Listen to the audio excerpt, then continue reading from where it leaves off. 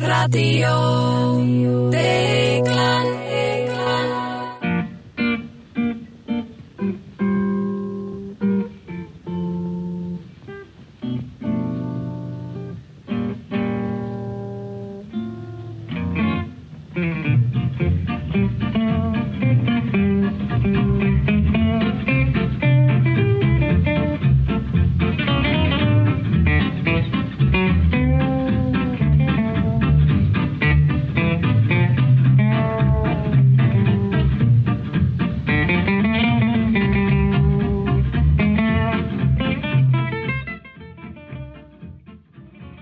Góðir Íslendingar, verið velkomin að viðtækjunum. Þetta er Radíó Deiglan í Reykjavík,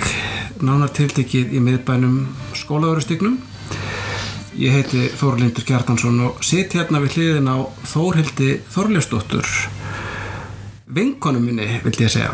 Af því að ég var að hugsa þetta, hvernig við að lýsa okkar sambandi, það er ekki eiginlega þannig að ég geti sagt að þú sért mamma vina míns. Já, ég er það rosa. Þú ert það samt líka, sko, en verðum við ekki bara að segja þetta svona? Já, það hafa tekist með okkur ágætt kynni líka. Já, síðustu svona 12 árum kannski. Já, ég dáðist nú mikið þegar þau voruð að elta Þorleif út úr Þýskarland til þess að fylgjast með frumsýningu hjá honum og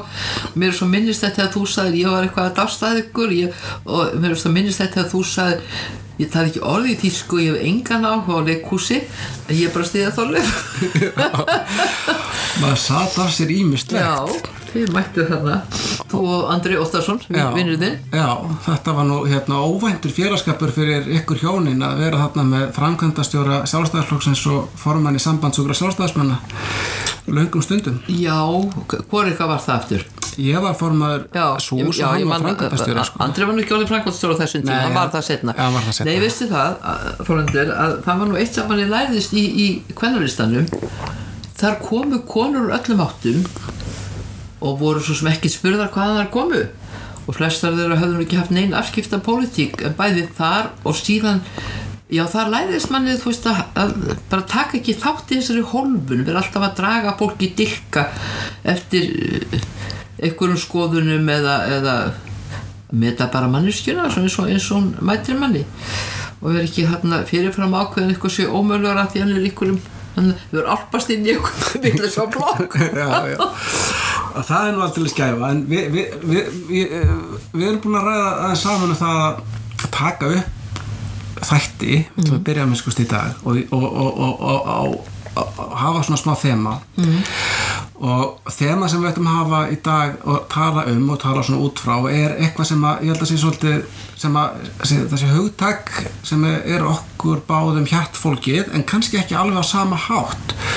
og það er sem hugtakið og hugmyndin frelsi sem við ætlum að byrja á. Það er nú ekkert smámál. Það er svolítið stórt. Við byrjum og það sem að, mér finnst líka sem er truflandi í því sambandi er það að þetta er gríðarlega misnotað orð líka ofnotað og sérstaklega fannst mér það nú vera svona frjálshyggjutímanum þá var frelsi mér segja, hvað handfrjálsi símar þú veist mér fannst orðið vera svo gengisfellt þetta nánast heilagt orðið ef maður svona rýnir í það svona raunverulega á þess að ég getur nú definera hvað það er. Nei, þetta er auðvitað bara eina risastóru spurningunum bara pólitískt og heimspekilega hvað er frelsi og það er til dæmis eitthvað sem að bara ég held að frá bara mjög snemma í barnæsku mamma mín lýsti því fyrir öllum brúðkaupsgestum hjá mér þegar að ég talaði það sem ungur strákur að ég væri í umhyggju fangelsi af því að ég mátti ekki vera úti eins og þeir sem mest máttu brjóta á svona úti vistareglunum í Vestmannaeyjum en það hefur alltaf verið mjög ríkt í mér að vera ofslega illa við það að vera sagt eitthvað til hvernig megi vera og ég held að það hafi svona stjórnaði til dæmis af hverju ég fór og varð svona frjálshyggjusinnar í pólitík. Já, var það langt frá þínum svona uppruna?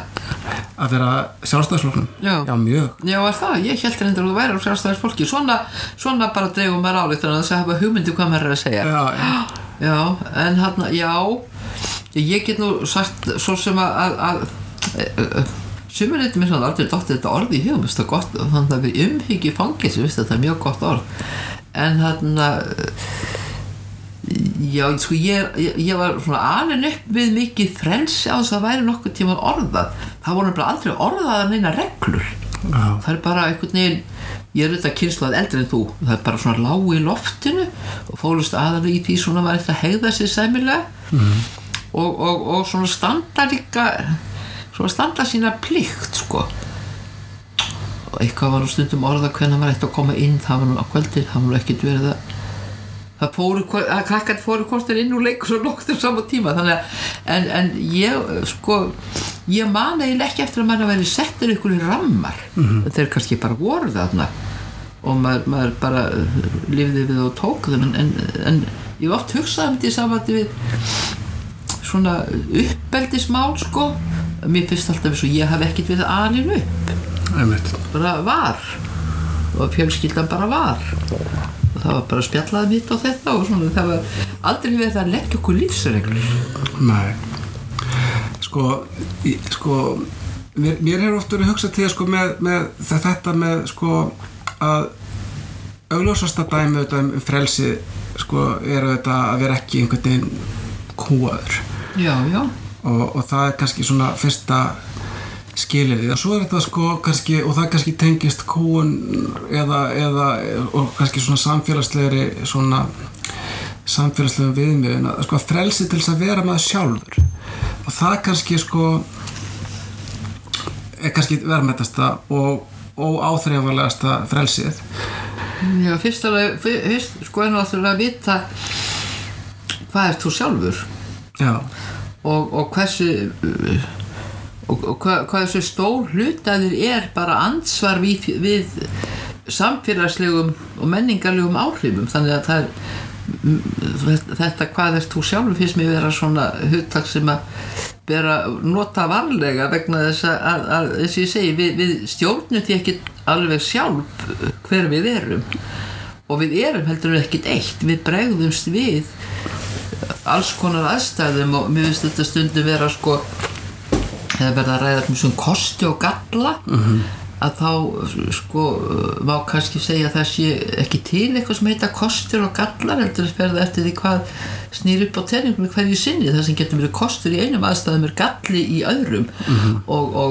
einhver eiginleiki sem þú hefur og ég geti öfundað þig af og svo er hann kannski bara alls ekkert góður í vissum aðstæðum og þá eru mínir eiginleika miklu betri og öfugt sko, þannig að þetta er svona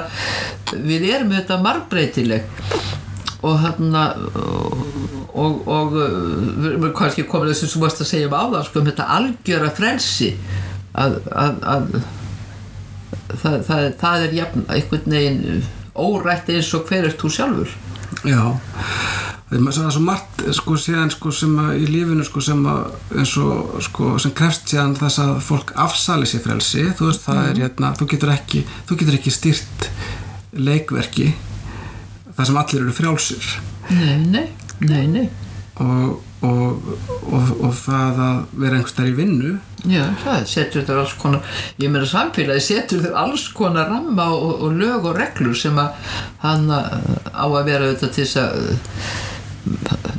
sumt að á að vera til þess að vernda frelsi okkar og auka það en við getum alltaf endalaust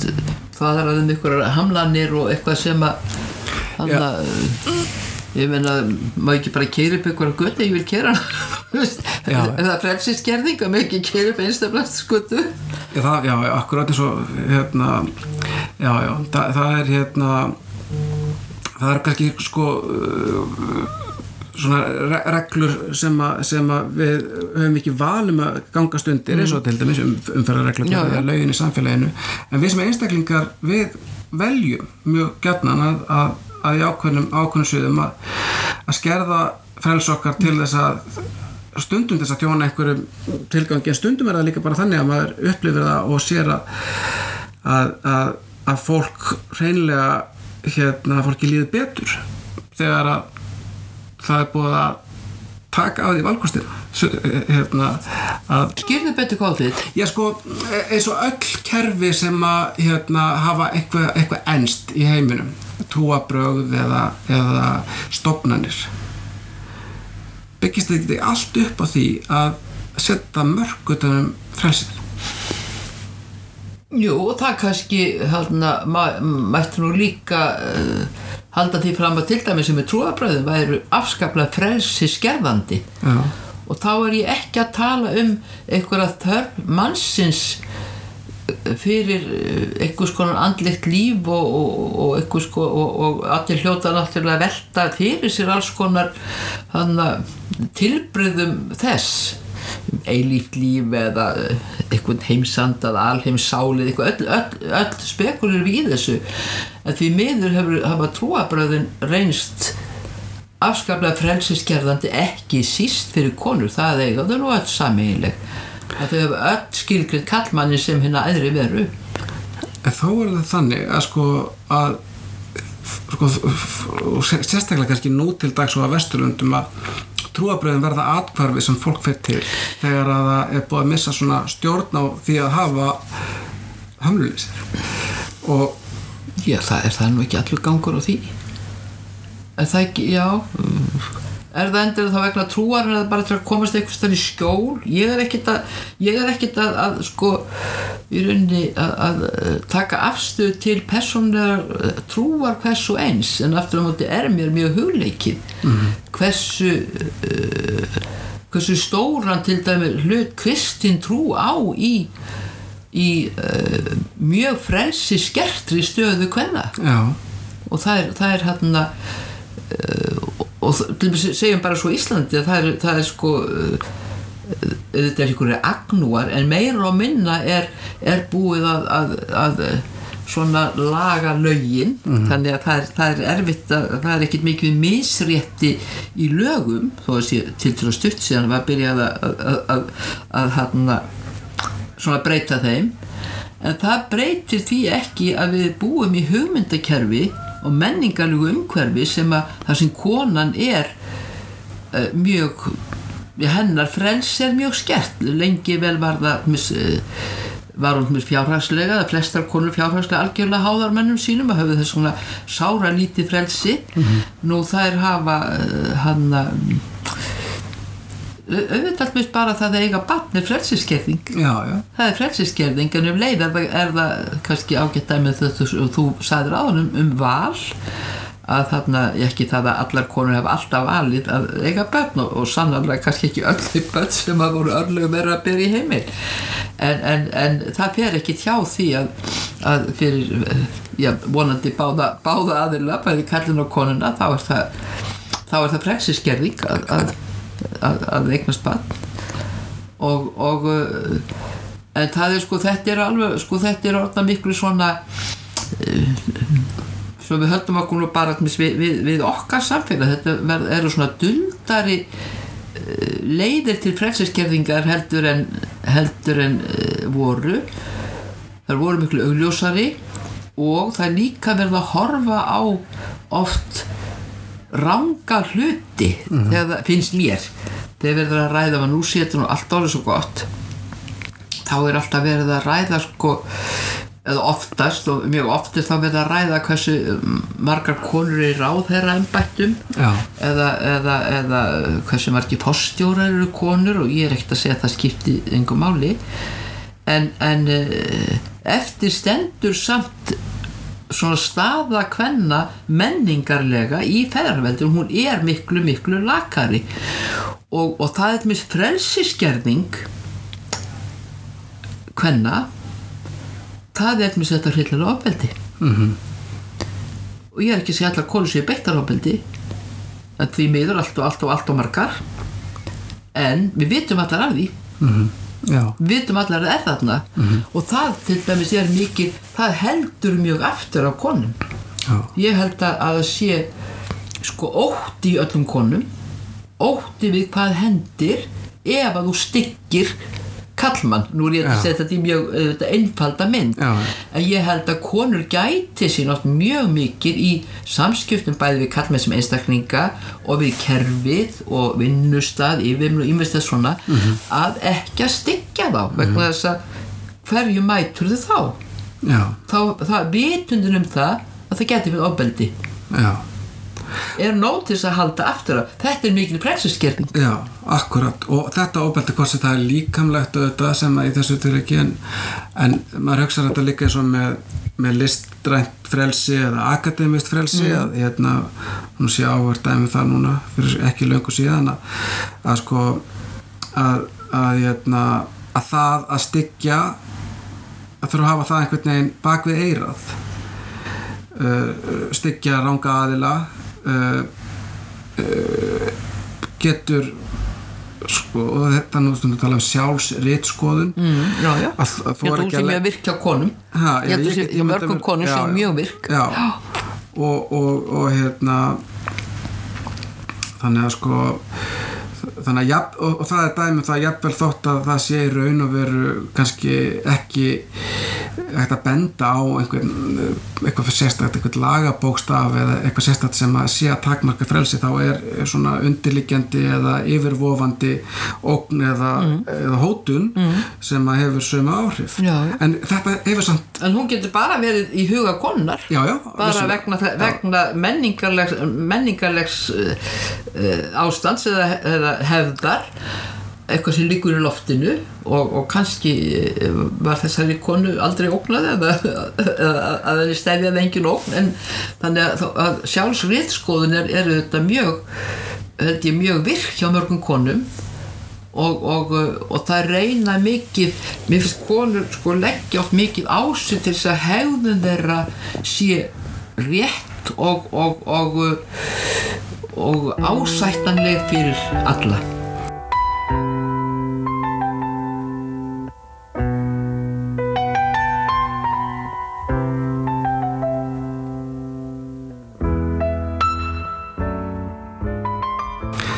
Ég held að hafi verið í 1984 þar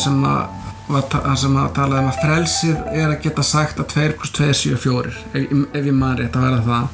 að frelsið að vera ekki kúaður til þess að segja hluti sem þú veist að eru rangir og sko þessi sko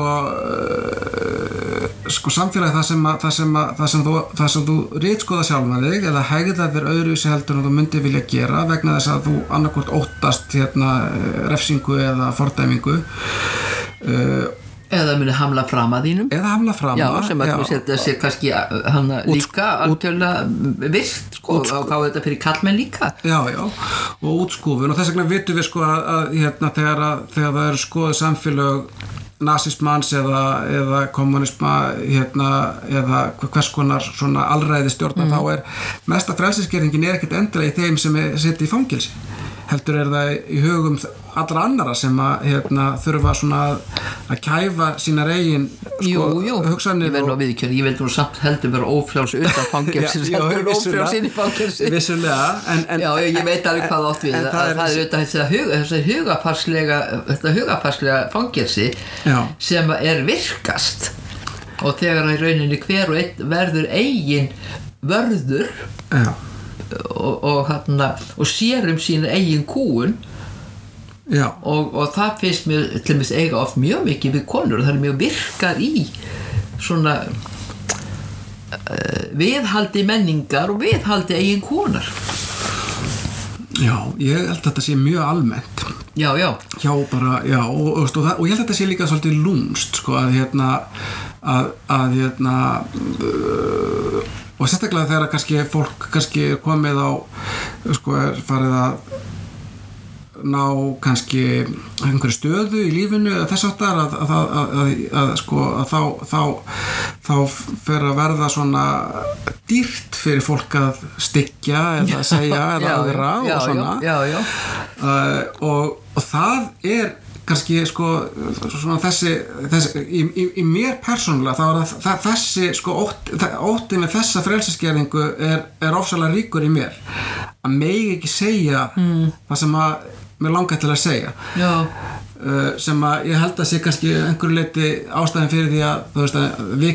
erum vinir þó að ég sé ekki listamaður og ég sé ekki hérna á sömu pólitísku kreðsum það var þetta sem er sameiginlegt og þetta er svolítið sameiginlegt oft með sko vinstrimönnum og frjálshyggjumönnum að það er eitthvað svona þessi tilfinning að það sé ekki verið að setja múlbinda fólk í hugsun og ég sé oft mikla svona sömu þræði í frelsisþrá sko fólk sem starfandi sko í frumkvöðlar í atvinnurekstri eða í menningargeiranum að vilja fá að gera það sem að hugur þeirra stendur til sannfæra fólk til að vera með sér og vera þetta er ekki eiga við það að séu settar hindranir sko að óþörfi veg fyrir þau. Já, og líka eitthvað löngu til þess að marka eitthvað spor. Þetta sé skaplega ríkt í mörgum að vilja svona, það sé ekki til einskis lifa svo var orðið hátíðlega á sig ætlum nú að segja að það sé allir sem verða frægir eða ríkir en á árangri eða allir aðrir hafi til einskis lifa ég meina það ekki en ég held að við viljum mjög mörg setja eitthvað mark á samtíð okkar og oft sé svona sami kraftur að verki í ýmsum greinum það einskorðist ekki skapandi hugsun ekki bara hjá listamönnum svo sannarlega ekki hún auðvitað skapandi hugsun í vísindum og alls konar bara í alls konar geirum samfélagsins en svona víkja aftur að frelsinu og hvað einhvern veginn sko ég held að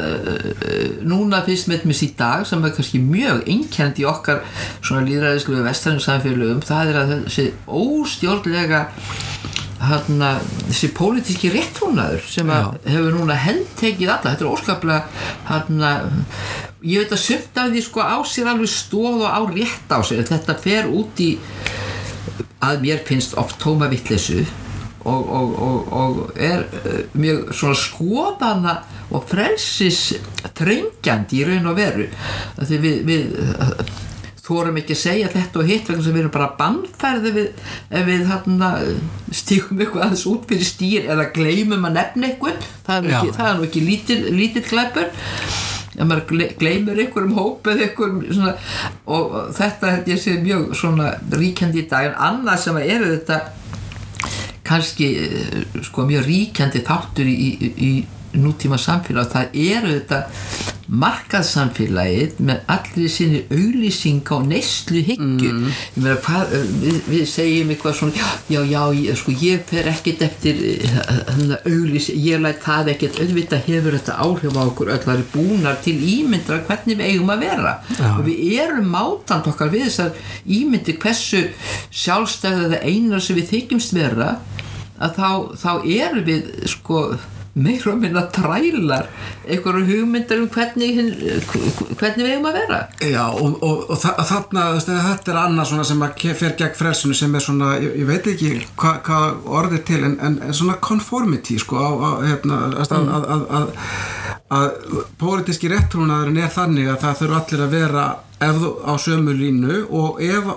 svo líka krafan ef þú ætlar að vera öðruvísi þá þurfa allir að vera eins öðruvísi það er svolítið menn þurfa að skipa sér í eitthvað og allstaðar virðist að gerast að það verður svona krafa að einhverja orthodoxíu í kenningunni ég til dæmis fór í svona hugleiðslu setur með föður mínum í Skotlandi og það var mikið af fólki sem borðar bara vegan mat en þau gátu sko þau gátu deilt það sko hvað var raunverulega vegan þannig að ef þú borðaðir hunang þá fannst sumum að þú væri bara jafn slæmur eins og allir hinir af því að býflugurnar safna hunanginu af því að býflugurnar að vera að nýta sér að vera þræla býflugunum út og þar með var þetta þannig að þar með varst ekki alvöru vegan ef að þú borðaðir hunang og þannig þetta er svolítið ævintýralegt en þá raun og veru sko orðin algjör í frelsinu til að velja algjör krafa að þú velji nákvæmlega eins og velja nákvæmlega rétt samkvæmt einhverjum skilgreiningum það er alltaf þessi stutt að leiða þarna milli og svo það sem oft fylgir það svona viss sko sjálfsánægja svona þessara hópa þegar þeir hafa, og nú er ég ekkert endur að tala vegan, en við þekkjum þetta, einhverjum hópar sem að koma sér saman einhverjar skoðanir og verða sérlega ánægðir með að þarna hvað þeir eru vel heppnaðir og eiginlega betur heppnaðir heldur en aðrir sem ekki hafa borið gæfi til þess að taka þessa sömu ákvörðun. Já. Fyrir að fólk sem segir með þessu vegan sem segir oft, já ég vil bjarga jörðinni. Já, og ég efast ekki það að margt fólk að taka þessa afstöðu það vill bjarga jörðinni, en við leiðum svo að sé verið að segja en þú vilt það ekki. Einmitt. Þetta er vandrataður vegur sko. Og þess að ég segi ekki ætla ég að snúast gegn fólki sem tekur þá afstöðu að vilja ekki borða dýr, ég ætla ekki að taka afstöðu gegn því. En það verður oft sko og það er bara falleg hugsjón og þess aftar og ágætt hver að hafa. En svo gengur þetta fólk kannski í gallabuxum sem saumaður af sko ykkur þrælum í Asíu. Jú, það er mjög erfitt að lifa án þess að vera stöðugt í einhverju hræstni sko. Já, ég veit það og einhverju sekt. Þannig að sko, já, það er einhverju sekt og skömm og þess vegna sko er það kannski líka sko að dómharkan, sko ef þú leifir ef dómharðir gagvart einhverjum hlutum sko sem að snúa til dæmis að höldur bara með þetta dæmi að þá er maður svo fljótur að lenda í svona erfiðri stöðu sko með að réttlæta allt annað í sín eigin tilveru af því að það getur enginn lifað án mótsagna, það er alltaf einhverja mótsagna. Já, það er nú líkast til. Þess að sagði ég á það þegar sko vorum í miðbröð þú sagði að vera þú sjálfur, það er meðal annars þetta sem ég átti við, hver ert þú sjálfur? Ja, það getur líka breyst sko. Það getur breyst og það getur bara verið breytilegt oft á dag sko. Já. Allt eftir aðstæðum.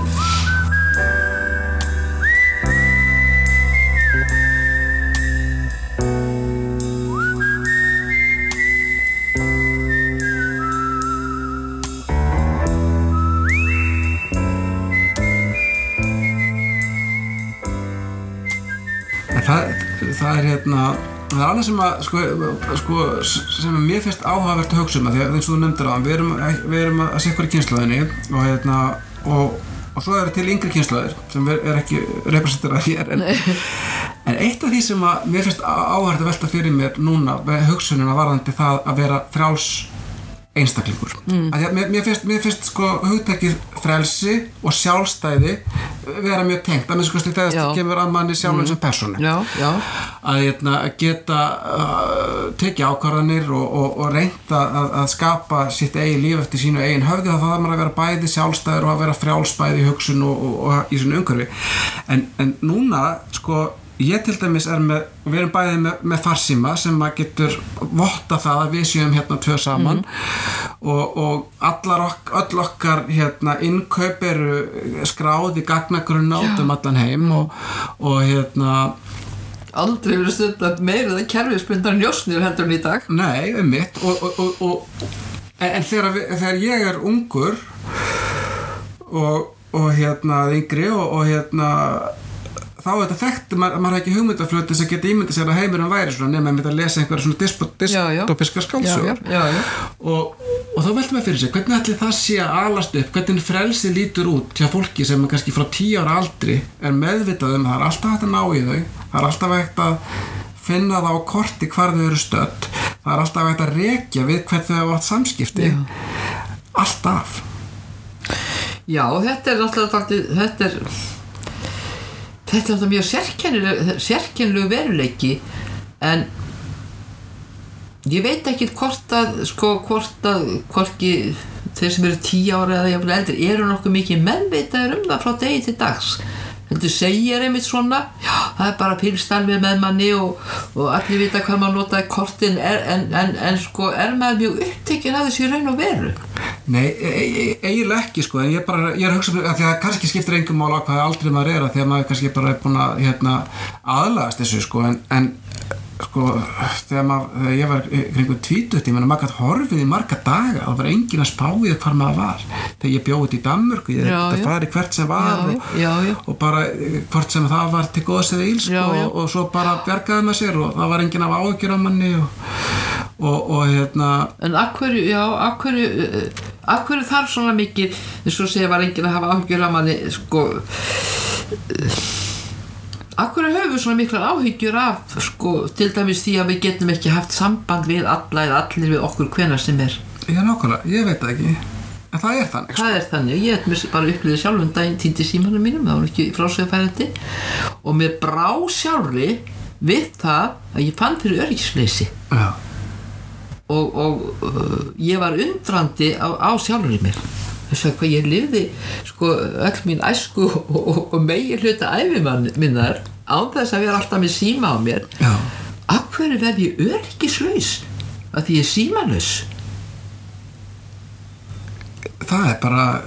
greinilega eitthvað sem að, sko, maður hugsaði líka, sko, gagnvart því að Verður þetta ekki skerðing á frelsi? ég held að þetta sé mikið skerðing á frelsi og það sem ég held að meira er, sko, ef að þú annarkvort hefur aldrei kynst eða bara að gleyma því hvernig það er að vera raunverulega sko frjálsum einstaklingur, þannig að þú sért ekki undir eftirliti eða sko að þá getur það haft líka áhrif á það hvernig samfélagin þróast og þetta gerist á örfáum árum að það að vera laus undan bara eftirliti hættir að vera eitthvað issue örfáum árum. Já, hættir kannski að vera eftirsóknarvert, það sko ekki einu svona möguleiki sem þú leiðir hugan að en það er nú sko mjög þetta var tala sko að lesa svona sko dysopítja bækur. Mér finnst bara það var mjög sláandi sko þegar maður var að lesa Handmaid's Tale, hvað heita Saga Ternu, þetta heita á íslensku, það var sannlega fyrir 20 árum eða 30 árum eða hvernig hún kom nú út að sko höfundur þeirra bókar Margaret Atwood, hún segir mér datt ekkert í hug sjálfri sem er þessari bók. Þetta hefur allt gerst einhvers staðar á einhverjum tíma og það er dálítið óhugulegt. Þú lest bókina og allir þau ósköp sem þar gengur yfir fólki í einmitt frelsiskerfingu og forræði og að fólk er bara sett í hlutverk sem það á að leika og svo framvegis. Það er dálítið óhugulegt þegar hún fullir þetta. Mér bara datt ekki það þessi hug sjálfur. En það er kannski líka áhugavert sko að setja þetta samhengi sko það að einstaklingur geti átt einhvers konar væntingar til þess að vera frjáls þetta er ekkit voðalega langt tímabil í mannkynssögunni það sem það er bara yfir höfuð valkostur. Nei, og eflaust ekkit sem að þarna var ríkjandi í huga fólks sem þú svo segir, það var ekkit einu sinni það var ekkert á dagskrá. Þetta var náttúrulega fyrir alla þorra fólks í heiminum og náttúrulega mjög marga ennþá er þetta náttúrulega spurningum bara að lifa af. Og hvar er frelsistráin þá? Og það getur vel verið að hún auðvitað ólgi einhvers staðar í hver einustu manneskju,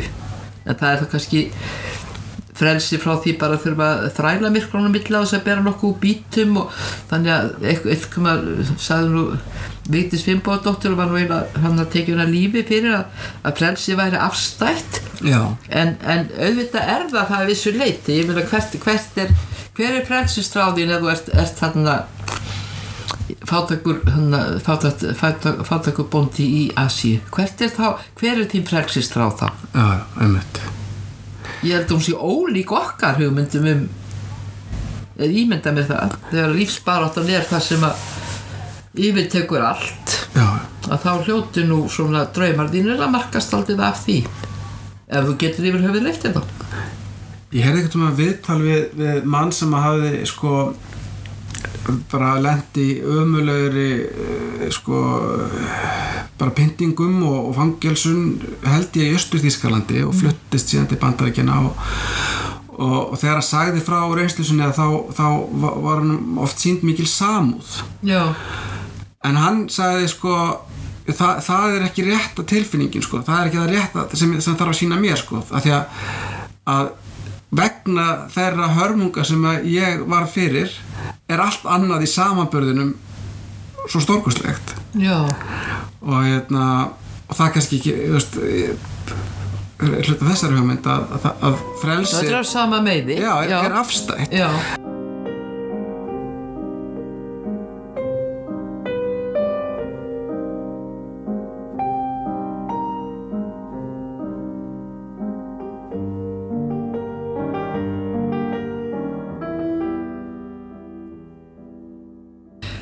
Þetta er alveg rosalega viðkvæmt mál og erfitt vegna þess að auðvitað áður fyrir kannski datt engum í huga að spyrja hvað þau vildi það langaði, núna finnst okkur það að þau eigi algjörlega vera eigin dómarar í því og kannski þessu eins og mörg öðru þá gengur okkur illa að finna meðalveginn en ég er ekkit viss að líða öllum börnum illa í hömluleysi og þarna og einhverju og sérstaklega held ég að við köllum þau ekki til ábyrgðar. Ég held að það sé börnum erfitt og nú kannski rekkur einhver við en ég ætla bara að taka svona einföld dæmi eins og það að þegar maður þetta svo vel sjálfur líka og svo þegar maður gerir þetta ekkert með barnabörnin að fela þeim verkefni svo bara litla dóttir mínu daginn ég er nýbúin að koma búinlega fínur skála og er svona komur upp blómum og hún var ekki að spyrja með vökvun og svona spurði hvort hún mætti vökva og ég svona drót aldrei úr því svona og kannski væri hún ekki alveg viss það en svona svo náðarsamlegast gaf ég henni leyfi til að vökva og hún bólnaði út af ábyrgðartilfinningu og vandvirknin og hvað hún var svo ákveðin að gera þetta vel og það var svo gaman að horfa á þetta og svo var hún svo hreykinn þegar hún var búin og ég hef bara, þetta er bara lítið dæmi ég hef mörg dæmi svona þegar maður bara kallar þau til ábyrgðar og felur þau verkefni þá sér maður að þau svona þeim líður vel þegar börn eru þetta allar sín barndóm eru börn þetta að læra það hvernig þau eigi að fóta sig í heimi fullorðinna það er nú einhvern veginn leiðin okkar allra og að þau séu þá meiri þáttakendur í við felum þeim meira af okkar eigin störfum eða sem þau álíta okkar störf já og þú veist þá byrja fólk að tala barnatrælkun þú veist það er alltaf svo skamt þarna ég bar út blöð þarna í mörg ár og ég var í ballettnámi og það kostaði sitt það var aldrei talað um það að pappa og mamma geti ekki borgað fyrir mig í ballettskóla en fyrst ekki alltaf að ráða hvað þú fyrst í kvöldmatt? Nei, aldrei nokkuð maður sem spurði að mig nei, en ég vil að þú veist, það var mitt val mér fannst svo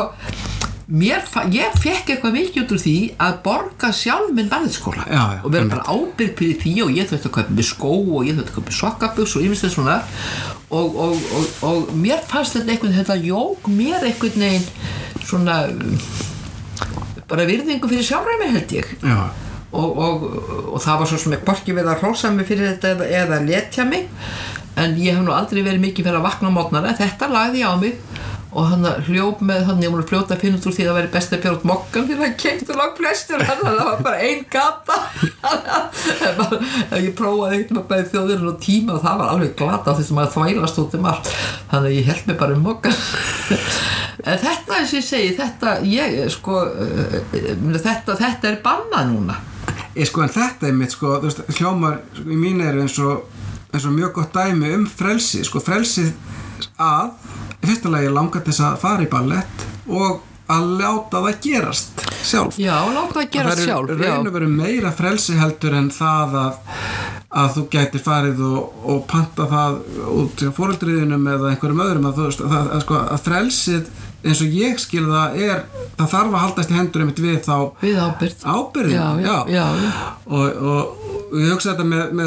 það sem ég var kannski að reyna að koma orðum að áðan varðandi of mikið af fyrirhafnarlausu frelsi þar að segja að það er ekki gerður greinamunur á því að sko leggja hart að sér sko að fá allir þetta nú þekkt dæmi þetta sem fyrir taugarnar á morgun, það fá allir velun fyrir framistöðu í íþróttamóti sama hvernig gekk og það klappa jafn mikið fyrir öllum krökkunum sama hversu vel eða illa þau spiluðu á píanóið og þetta kannski má kalla einhvers konar frelsi til að gera það sem maður vill, en í raun og veru þetta sko svona svolítið blekking af því að frelsið kannski að fá að leggja meira á sig eða fá að finna hvar þú hefur raunverulega hæfileika og hvar ekki. Já, ég svona efast nú dálítið orðin núna. Já. Vegna þess að auðvitað fá þau svo sorterað eftir getu og þau ná árangur eftir getu og þannig náttúrulega bara verið að leggja áherslu á svona að þau tækja öll þátt og svona. Jú. Ég myndi hafa miklu meiri áhyggjur af samkeppni sko þú veist, þetta svo mikið að samkeppni í skólum. Þú veist, maður hugsa stundum hvað með meðalbarnið sem flestir eru þar. Já. Að þarna sem fær aldrei verðlaun fyrir þú veist fyrir eitt eða neitt, hvorki að dansa best, að syngja best, að vera bestur í lestri eða bestur í eðlisfræði, þú veist, þannig að þetta er nú svona það er svo erfitt ekki að tala svona sko á þess að maður virkir sko rosalega gamaldags og forpokaður einhvern veginn. En ég sko, mér er svo minnist að setning sem þú sagðir við mig Þórlindur, ég sko velti henni mikið fyrir mér að því við erum eitthvað að tala börn og þeirra frelsi. Þú varst að tala svona mismunandi hlutverk foreldra í gegnum sem að svona í grundvallaratriðum er náttúrulega bara algjörlega basic fyrst, bara að sjá þeim fyrir fæðu svo þau haldi lífi og svo smá saman vera hérna í mannheimum svona aðeins flóknara og húsaskjól og föt og svo bætist svona við og menntun og allt mögulegt, heilbrigð og svona. Og svo sagður nú er svo komið að við verndum börnin okkar fyrir lífinu. Já. Mér fannst þetta alveg ótrúlega merkileg setning og ég hef hugsað mikið hana.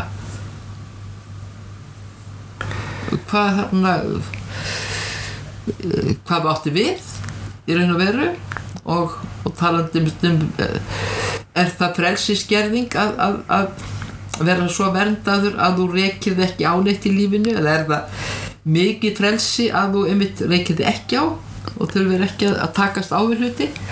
Já, sko, eins og ég var að grínast með aðan, sko, þess að þú og ég held að ég hef ekki sjálfur fengið að velja hvað ég fekk í kvöldmat ef ég vildi ekki matinn. Hvað er það aldrei að manni? En þannig að þú máttir ekki velja matinn en þú máttir bera út mokkan og fara í ballett. En núna, barnabörnin þín, þau mættu væntanlega, af því að ég held að það sé mjög útbreitt að það er bara ef að börnin vil ekki matinn þá er búin til nýr matur og sérstakur diskur fyrir hvert barn og svona. Þau ráði hvað fötu fara og foreldrar fullir að þess og hinn hafi svona smekk, þú veist að það kannski 2 ára barn. En þau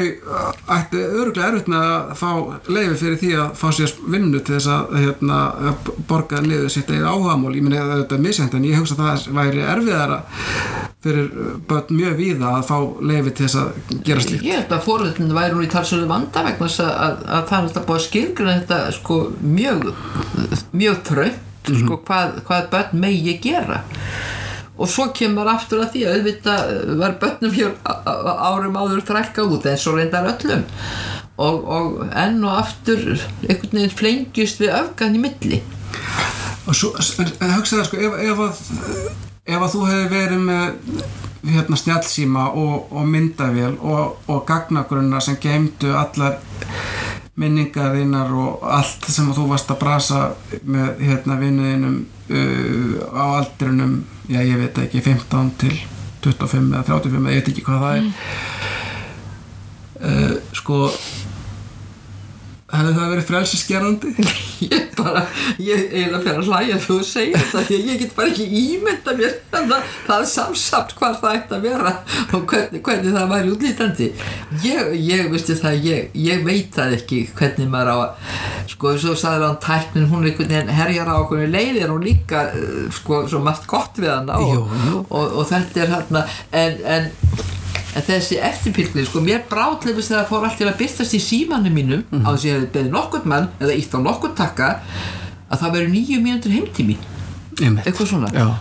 betur, hvaðan kemur þetta, ég hef ekki beðið þetta en mér fannst mjög skrítið daginn, þá var ég bara að keyra hérna í útræstingum en það stóð til ég færi austri Biskupstungur nála tiltekið það sem heitir Vörðubrúnir þegar það væri komið til kvöld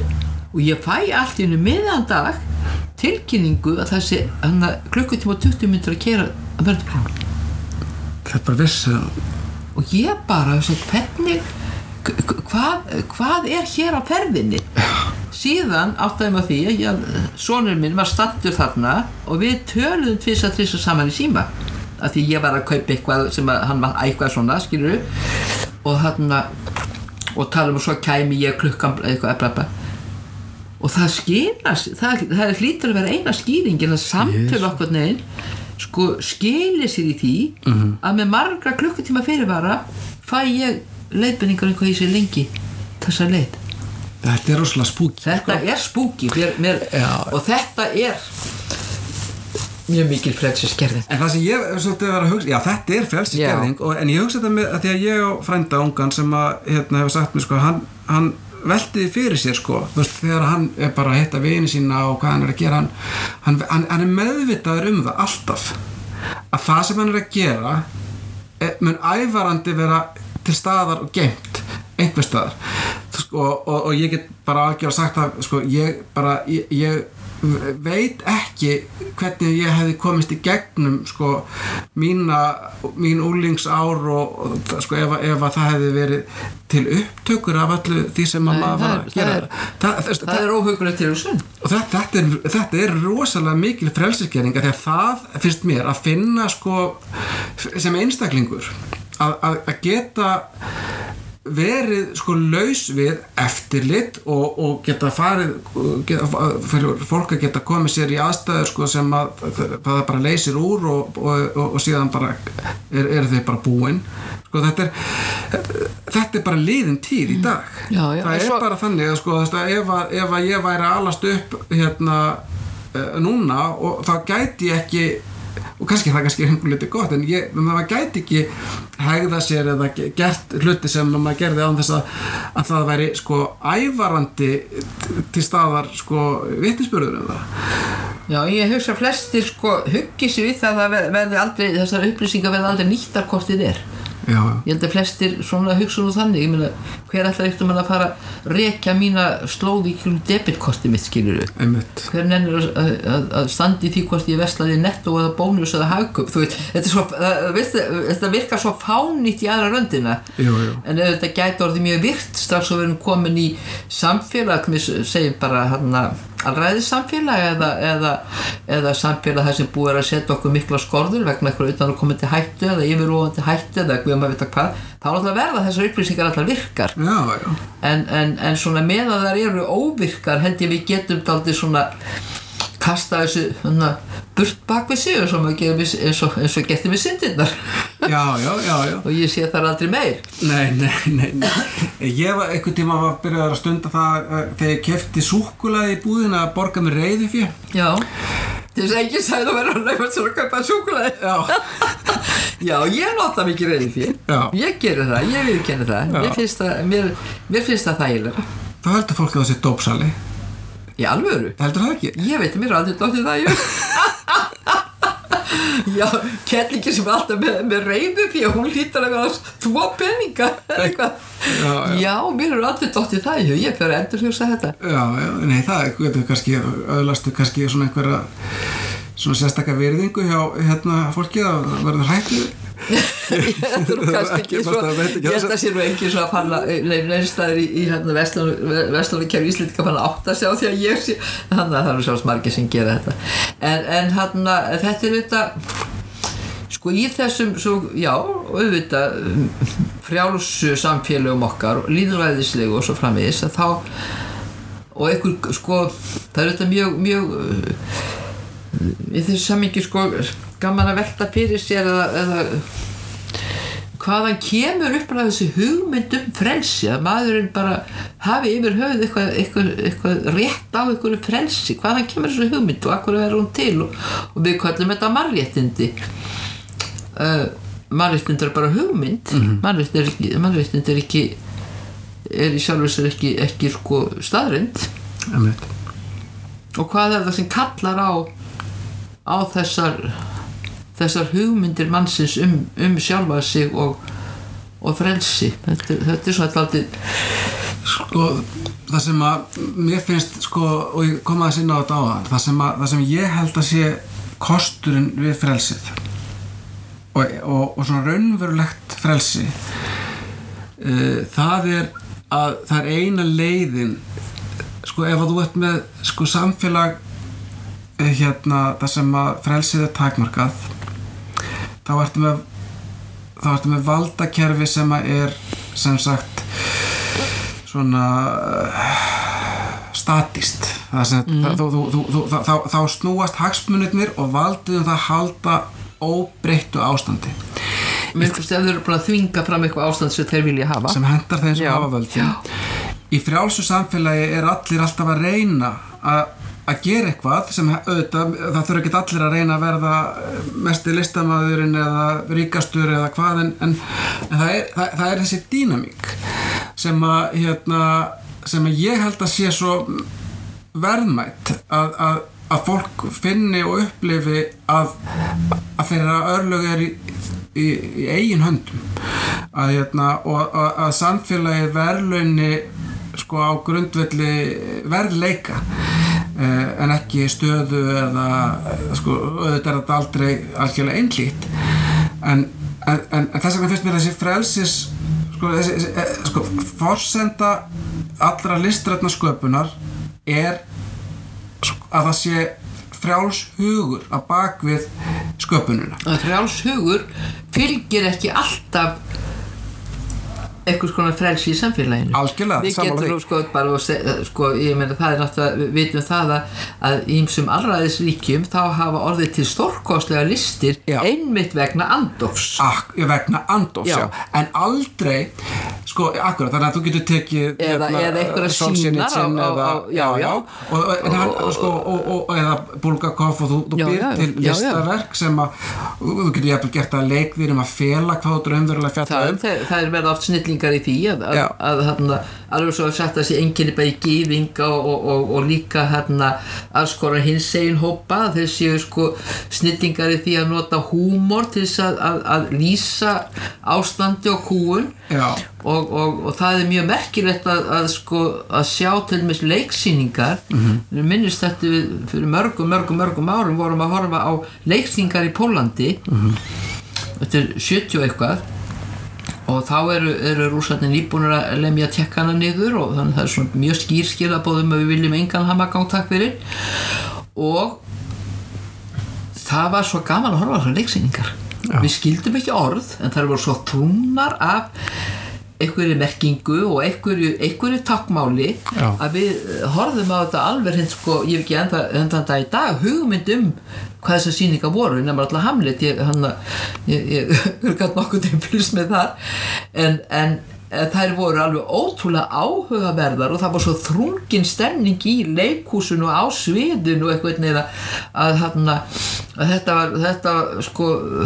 þetta var bara mjög athyglisvert svo bara í sömu ferð fórum við til Tékklands eða Tékkóslóvakíu svo það hétt þá og þar var tékkneska voru nýbúið að berja það niður og þar ríkti algjör deyfð og þar fórum við að sjá leiksýningar og það var ekkert gaman að horfa á þær af því að þar var einhvern veginn það var búið að lemja allt úr fólki. Akkurat. Einhvern andar sem kannski kviknaði svo aftur, ég skal ekki segja það en þetta var þetta skemmtilegt að sjá þennan gríðarlega mun á andlegu ástandi þjóða og hvaða sprengikraftur fylgdi eða fylgdi ekki.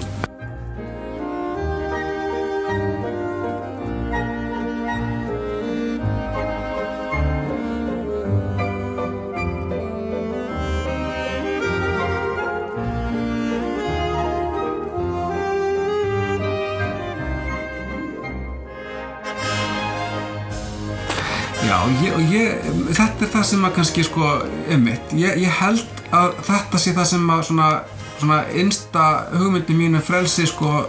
alveg frá því að ég vildi ekki vera í umhyggjufangelsi sko sem barn sko er í raun og veru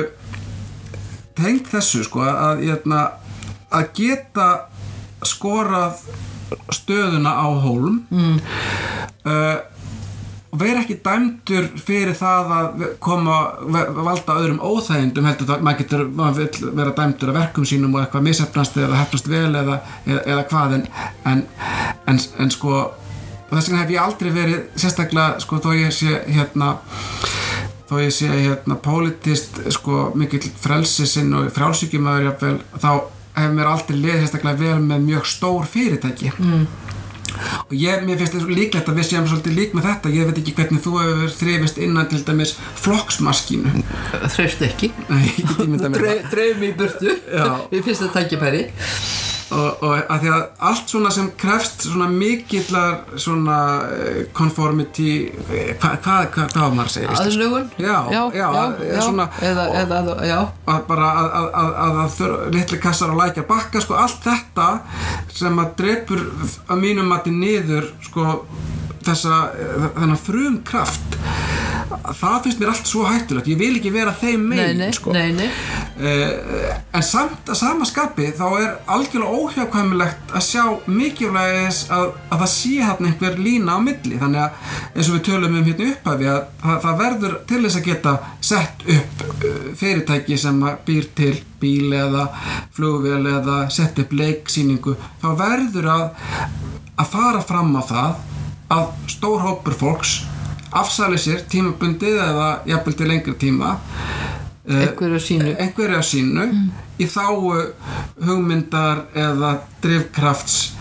einhvers annars Já, nema, sko, ég ætla bara þú sagði framleiða bíl eitthvað þú veist, segjum og vinnur í sko munur á því að vera sko þátttakandi í leiksýningu eða vinna í bílaverksmiðju það að sko bíllinn hann fer eftir sínu færibandi og þú skrúar það skrúfur svo aftur að skrúfa og svo framvegis og þú hefur ekkert frelsi hvernig þú vilt taka þínu störfum aftur og það hvernig bíllinn kemur út það háð því hvernig þessi færibanda gengur fyrir sig og hún gangi rétt fyrir sig aftur á móti nær þú engum árangri því að leikstýra sýningu ef þú ætlar að láta allar bara færibandi og segja hvaða skrúð að skrúfa vissulega, og á því að grundvallar munur og fólk, ég ekki alveg sammála að afsali sér réttindum vegna þess að ég get ekki þvingað leikara til þess að gera eitthvað ef það andstætt honum og hann finnur ekki hvötina eða svarið við þá bara gera hlutin illa og þá verður sýningi bara verri þannig ég verð að finna leið sem við getum bæði farið og oftast tekst það sem betur fer en ég maður líka skítrættur við þessi yfirráð auðmaks og fjármaks það eins og alræðisríki það já mér finnst og það það sem alræðisríki okkar frjálsu vestrænu lýðræðisþjóða við erum samt bara þarna svona í þessum vef auðmaksins og það gríðarleg frelsi skerðing líka já. Þannig þetta ég auðvitað bara að tala eins og sem væri þetta að hafa eitthvað svona samfélag sem allir verður frjálsur og hamingjusamur og allir hefur það gott og það náttúrulega ekki til en svona það verður að bera saman þegar þú talar mikið frelsi og frelsi þessu athafna frelsi því miður þá leiðir þetta athafna frelsi til þess að fáir fá of mikið athafna frelsi Já, það og þú segir með sér svo stór fyrirtæki og maður tala mikið þetta orðnar samstæpur og alþjóðlegar og yfir bara gína einhverjir forríkir einstaklingar sem eiga bara megin utan að vera alltaf auðnum eða segjast eiga það ekki þeir stelunum Já, ég meina og þetta sko þetta vandamáli sko fyrir þá sem vandamáli sem maður sér svo sem enga augljósa lausn á sko að ég held þetta með þess að frelsi í viðskiptum það getur ekki staðist í raun og veru án mjög sterks sko undirliggjandi siðferðis hvort sem það byggist á einhvers konar trú eða einhvers konar hugsjón að ef þú slítur algjörlega í sundur samfélagslega skyldur og síðan hagnaðarvonina að þá lendur í þessum vandræðum sem heimurinn mörguleiti í. Það eitthvað skrítið við að einstaklingar og fyrirtæki þeirra skuli sækja til þeim svona mikið í skatta undanskot og finna ekki til þessar skyldu ábyrgðar gagnvart samfélaginu. Mér finnst það alveg stór undarlegt að einmitt þú átt nóga peninga af hverju þú telur þá eftir þeirra að borga skatta og það alltaf verið að vera mikið rík en ef við værum þannig ég var aldrei mér alltaf rátt lífstarf þetta og einhvern veginn laga umhverfi heimsins hyglar auðmagni og auðmönnum og verndar þá fyrir ásókn samfélagsins í að fá hlutdeild í auðnum. Og það sem að verra held ég og ég held að heimurinn sé ekki á leiðin í áttina meira frelsi vegna þess að þessi þetta fyrirkomulag heldur aftur af fólki og þú veist það kannski svona djúp, ekki kannski mjög djúp svona tiltölulega djúp heimspekileg spurning og þetta kannski bara alveg úr upprunalega marxismanum að vera þessi áhersla á veraldleg gæði leiðir til þess að fólk verður það afsala sér frelsi hugsun og athafnafrelsi vegna þess að það fer bara í svona keeping up with the Joneses og þannig að það einhvern veginn að verða svona frjáls af þeim væntingum sem eru búnar til í samfélaginu það erfitt að komast á þann stað þetta saman svo ég var að tala áður markaðs- og auglýsingar samfélagi sem gerir það svona þrælslundan einhverju leyti ræða daginn og það svo sem ekki nýsannindi að konur eru náttúrulega yfirleitt mjög óanægð með útlit sitt að það, og það eru bara flestar konur það finnst einhvern veginn að það ekki nógu vel vastaðar eða nefnir ekki nógu beint eða eitthvað og það eiginlega mikið gert að sinna að laga þetta og þá erum við ekki að tala um pegrunar aðgerðir og nú að tala með svona kvennablöð þau ganga hálfveginn út af það að segja og sért ómöguleg og hinn helmingurinn er nú ráð til að laga það sem þá alltaf neysla þú þarft að kaupa þessi krem eða þú þarft að eiga svona föt eða þá að þú þarft að halda eitthvað þannig í vextinum að þú geti verið í þessum fötum sem þú sér þú svo framvegis þannig að þetta er alveg óskaplega svona þessi neysluhyggja náttúrulega býr til þræl að mörgu leyti. Frelsi er bara samheiti við það að hafa ekki lengur neina að tapa eins og segir ljóðinu freedom's just another word for nothing left to lose þetta er freedom is just another word for nothing left to lose nothing honey if it ain't free en aftur þú tala þetta þessa tengingu siðferðis í viðskiptum af hverju það svona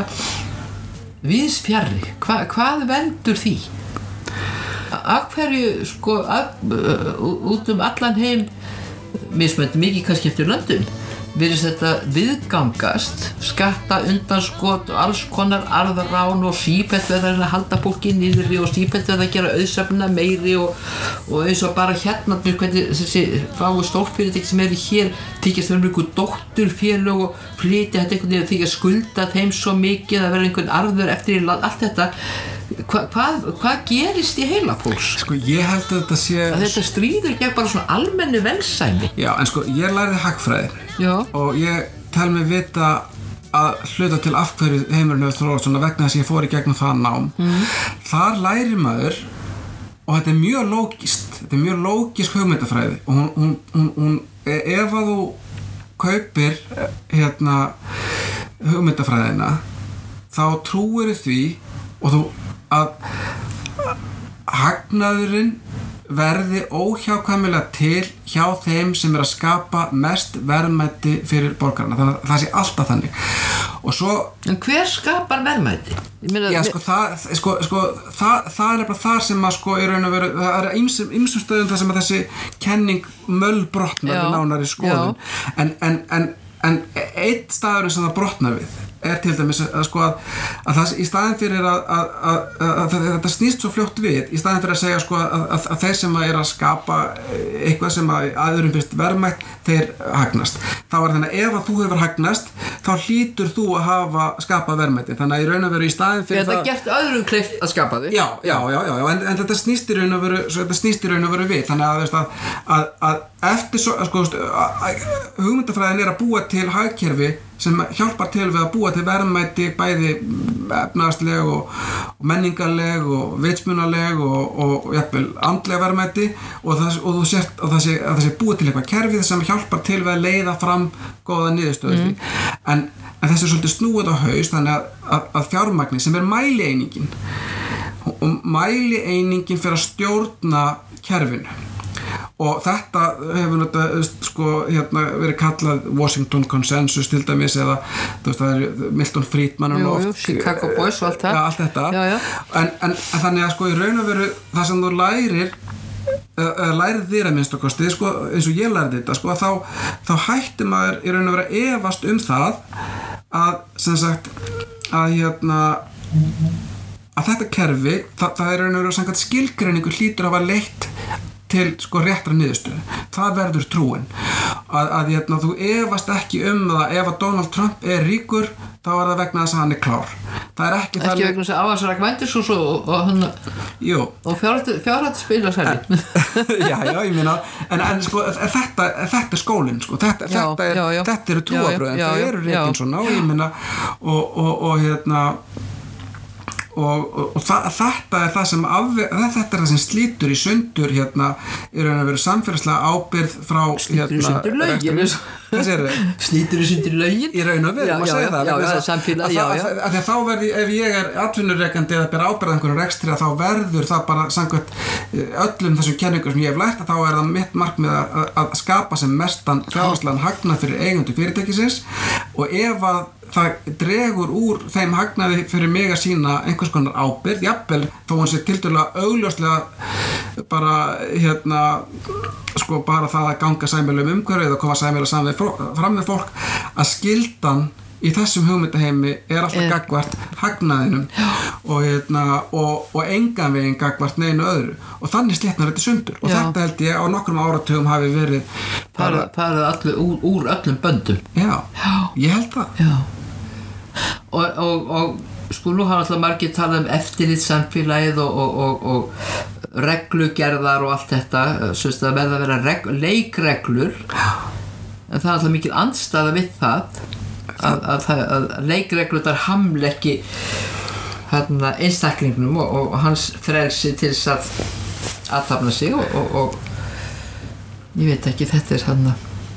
þetta er samt einhvern veginn sko fyrir okkur svona bara stóran hluta pól sem að ég ekkert að kvarta maður ekkert pátækur en svona er ekkert sko safnað auði og þannig nú bara flestir að þeir svona mismunandi á því bili en þetta er eitthvað svo fjarri manni samt sko hvernig þú getur réttað fyrir sjálfum þér ég á bara erfitt með að hugsa mig sko bara menn sem hafa bara hér á Íslandi nokkrar milljónir í mánaðarlaun ég skil ekki hvernig þeir geta látið sjá sig bara á götum úti í alvöru að þeir skammi sín ekki það er eru þeir svona mikils virði eða hvað og halda þeir sjálfur þeir sé svona mikils virði og svona mikið meira virði heldur en allir aðrir til hljóta að halda það sjálfur ég er 4 milljón króna virði á mánuði. Já, sko þetta held ég að sé svolítið vandað fari sko, ég held að sko sumir segjum til dæmis ef að þú ert Arnaldur Indriðason þá er það mjög augljóst að þú ert búin að skapa sko, eða Björk Guðmundsdóttir þú hefur skapað eitthvað saman með uppfinninga fólk eða vísinda fólk sem hefur skapað eitthvað og búið eitthvað til og það er bein lína þarna á milli já. Hins vegar er held ég stór hópur það var bara skattað á móti og yfirleitt hefur mér ekki fundist að fólk sem hefur sko auðgast með þessum hætti sé neitt sérstaklega móti því að vera skattlagt nei, það eru þessi sem að ná til sín verðmætum og þá fer gangheld í höstum hjá manni sko, og ég fann þetta alveg, ég var í svolítinn tíma á býsna háum launum þegar ég vann í banka og ég hef aldrei unnið sko gagnsminni vinnu og í raun og veru skaðlega vinnu en hún var mjög vel launuð en sko það fer svolítið í gangi haustum að manni sko já, þú veist, það hlýtur þá að vera að því að já, þetta skilji þannig að ég held að fyrir fólk sem lendir í því í langan tíma að vera mjög hátt launað fyrir að vinna skaðlega vinnu að það myndar með sér sko þá skoðun smám saman til að geta lífa með sjálfu sér að það hljóti eiga það skilji og þá svolítið stutt í að þú missir alla meðlíðan með þeim sem hafa minna af því að þá þú verður það innifalið í þessu það aðrir eiga það ekki skilji af því að ég betri heldur en þú þannig ég á meira skilji ég hef verið duglegri, ég betur gefin og ég nýtti verleika mín og þú bara hefur því miður ekki sömu verleika og ég og þetta allavega mismur á því líka ég ætla ekki að neita því að menn eru mishæfir til ýmsa hluta af ýmsum ástæðum og kannski sumpaði meðfætt og annað áunni og svo framvegis en þetta siðleysi sem að einkennir einhvern veginn að manni finnst viðskiptalíf heimsins það einhvern veginn óskaplega ógeðfellt og leiðir til slæmra hluta og þetta að segja sko það allt rifið af hagnaðar ég man þegar voru henni kvennar sem við gamla þetta voru konur þar sem voru afskaplega framsýna margar og höfðu nýstarlegar hugmyndir við lögðumst fram tillögu breytingu á reikninga og hagvexti þar sem að ég að tala fyrir 30 ára síðan sko eða ekki 30 eða 35 reynda að reikna það fyrir mig það að verða 40 ára síðan þannig standard að þarna að 35 skulum við segja að taka inn í hagvaxtarreikninga tap náttúrunnar og félagslegt tap og nú erum menn að byrja að tala þetta aftur þetta sagði við nú fyrir 35 árum þannig að hlegið eitthvað þá menn varst það bara svo hvert hann að pípa eitthvað svona mentakonur í Reykjavík skilur allavega ekki dateknilegt sko en sko þetta sem við erum að tala um þetta siðleysi í viðskiptum og þetta mér finnst þetta tengjast sko frelsi líka vegna þess að sko siðleysið í viðskiptum og í raun og veru hvað sem þetta líka til í menningar geiranum og stærri markaðssvæðum svona og aðstæðar það sem að þú getur heft heilbrigða samkeppni og möguleika fólks eða aðgengi að hlutum þar verður til eða getur orðið til svona struktúrar það sem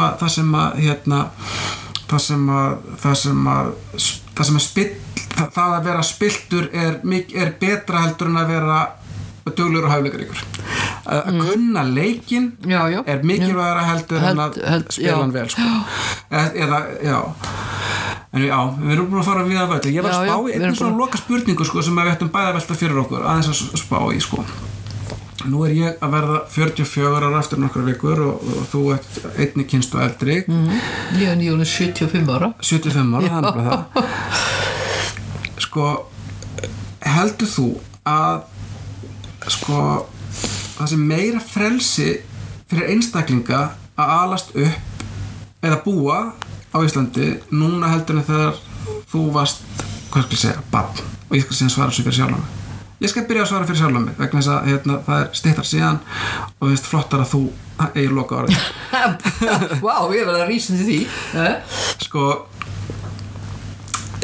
ég held að það sé minna frelsi eiginlega á öllum sko, á mjög mörgum sviðum sem snýra svona því sem skiptir máli í lífinu fyrir fólk og það er ekki að því að það sé sko, það er meira úrval af alls konar hlutum sko, afþreyingarefni, miklu meira úrval af vöru, fólk getur farið til útlanda en það að sko, miklu meira frelsi líka til að geta kynnt sér ólíka hluti en ég held að sé meiri sko skorður og við því hvernig fólk í raun og veru lifir svona sínu lífi ég held sko þú veist að það er vissulega meira sko umburðarlyndi gagnvart ýmsum svona óvenjulegum hlutum en held ég fyrir þorra fólks að þá sé hugsanlega bara út af tækninni og þeir sem kallast svona helikopter parenting,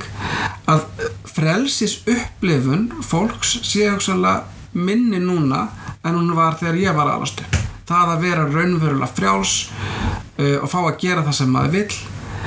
að það sé einhver liti í verra ástandi og ég hef líka áhyggjur af því kannski að og þú nefndir pólitískan rétttrúnað, að það að skoðanafrelsi sé nú þessar myndir minna heldur en það hafi oft verið áður, það sé minni þolinmæði fyrir kynlegum kvistum, skrýtnum fólki, skrýtnum hugmyndum, fólk sem fljótar að fordæma, dæma menn úr leik, útskúfa það. Það hluti af þessum pólitíska rétttrúnaði. Já, þetta svona mín svona...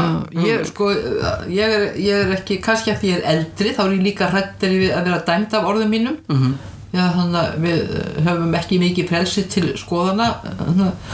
fullorðið fólk, þá erum við bara bitur eða gömul eða eitthvað slíkt og ég er heldur ekki alveg viss hvort ég er sammálaði en ég veit að við erum miklu meiri þrælar bæði neyslu og alls konar svona lífstíls orð sem ég get alveg þú heyrður bara hvernig ég sagði það, ég þoli ekki þetta lífstílskjaftaði þú veist, ef þú vogar þér til að segja að þú kristir hvítlauk og raspir hann ekki, þá ertu alveg bara þú veist, það er bara þú mátt ekki segja þetta í hóp matgæðing, þú veist, allt þetta kunna á bestu vínin og best þú veist, þetta er ofsalega sérkennilegt, en ég sumuleyti eru auðvitað sumuleyti er meira frelsi, til dæmis bara því að við tölum þið líka þau upp að fjárhagslegt frelsi kvenna hefur stóraukist sem eykur þeim með þetta sjálfstæði og skapar þeim meira frelsi alveg óumdeilanlega, það þurfi ekki að láta allt í vissi ganga af því þær verða að fá fyrir matnum frá manni sínum. Nú það er náttúrulega miklu meira frelsi til menntunar og frelsi til alls konar athafna og frelsi til alls konar vals, þannig að það er auðvitað margt sem að ber í sig miklu og náttúrulega aukin mentur eykur líka frelsi hugans því þú tilengar þér eða kemst í tæri við alls konar hugmyndir sem að þú hafðir ekki áður en annmarkarnir í svona nútíma samfélagi eins og við þekkjum eru gríðarlega miklu líka, ég meina töluðum svona pólitískan rétttrúnað, það en ég held að markaðssamfélagi sé mesta frelsis svipting okkar í dag og okkur er talin trúum að neysla sé hamingja. En þá maður strax komið það hugsa það hvað það stutt síðan að fólk átti ekki málungi matar jafnvel hér á Íslandi, þannig að þetta er voðalega erfitt að segja svona annarkvort eða því að einhvern veginn stöndum við nú ekki í stað betra eða verra þú ert afdráttarlausari heldur ég í því, það er margt betra sumt verra og ég held kannski að hugar svona sumir hugur okkar bundnari heldur en svona kannski var fyrir einhverjum áratugum, þá átti ég ekki að fara aftur í fátækt og volæði ekki að fara þangað. Ég held ég hafi tekið aðeins svo djúpt í árinu, nú myndi ég heyrið segja þetta, þá held ég þetta sé rétt og ég held að það sé kannski niðurstaðan okkar að frelsið bara er afstætt eins og Vigdís sagði. Við hjálpa okkur báðum munum það að eins og ég segi hún var hálfsvöldur, það getur verið að við verðum bara að tekið að lífið Þórhildur. Já, við getum verið alveg rólega þegar þú hlustar enginn á þátt. En eigum við ekki bara þakka fyrir við bara þakkum fyrir sem hlýddu og Radíó Deiglan kveður úr miðbænum. Já, allavega við gaman að spjalla. Aldeilis. Já.